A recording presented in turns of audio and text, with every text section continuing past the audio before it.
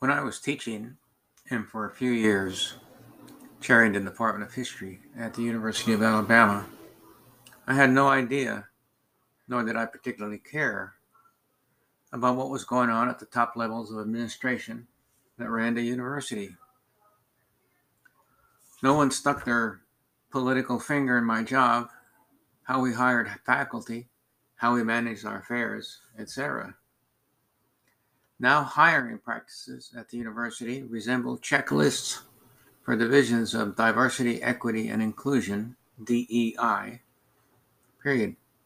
I retired in 2013 when we were doing our thing quite well, thank you. Then it all went downhill. I did a bit of research and discovered that the Office of DEI at the university only came into being along about 2015 or 2016. The year before, the Faculty Senate pushed the president to do something about how sororities voted in new members and how some UA students, perhaps illegally, voted in the last local election. The result was the creation of the Division of Diversity, Equity, and Inclusion, an astounding leap from solving a few local issues to buying into the emerging national standard of DEI.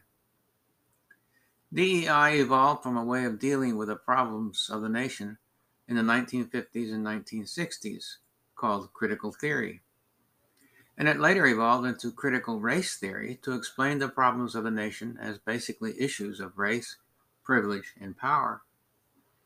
As race, sex, ethnicity, minorities, LGBTQs, victimization were all elevated to what universities were devoted to solving, the old standards of excellence were dropped and DEI principles and rules substituted.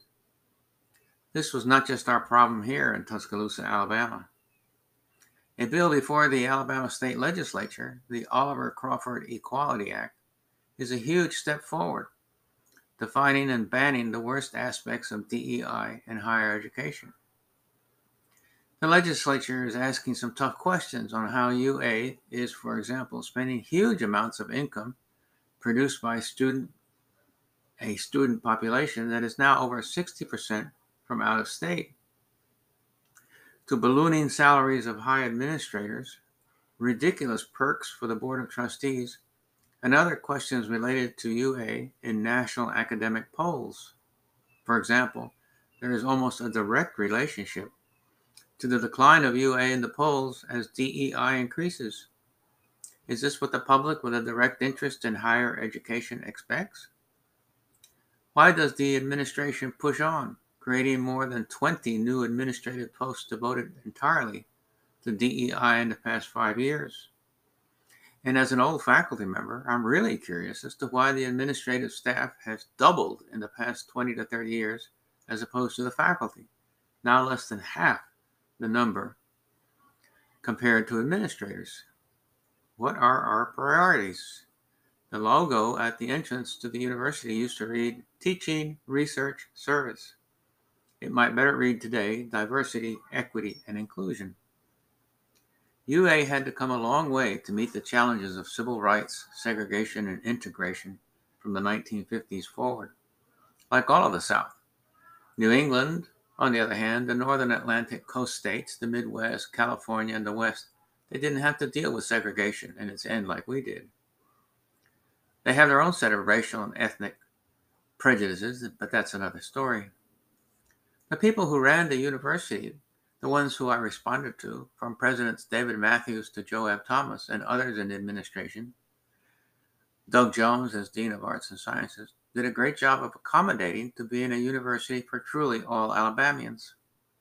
Dr. Earl Tilford has written about it in his books and articles on the history of UA. And it wasn't an easy move, but we did it. We made civil rights come to pass right here in the center of the Old South. By 2008, 2009, and I have read some of the court findings and admonitions, we were integrated, maybe still with white fraternities and sororities and the new black ones, but some folks didn't want to join a sorority or fraternity that didn't reflect their interest and often their color. And then DEI came on campus and said we have it all wrong. Sorry, but we have come a long way, fought for all the rights, of all Alabamians to enjoy the challenges and freedoms and learning available to them at UA, and I don't want to see us lose that. Cleo Thomas, the first black president of the SGA, was an old student of mine, and I remember him well, a young man growing up in the new world of justice and freedom for all. At least that was the ideal. I know we have not achieved the perfect university or the perfect world, obviously, no one has. There are problems, flaws, challenges, people we disagree with, and some who are just dead wrong.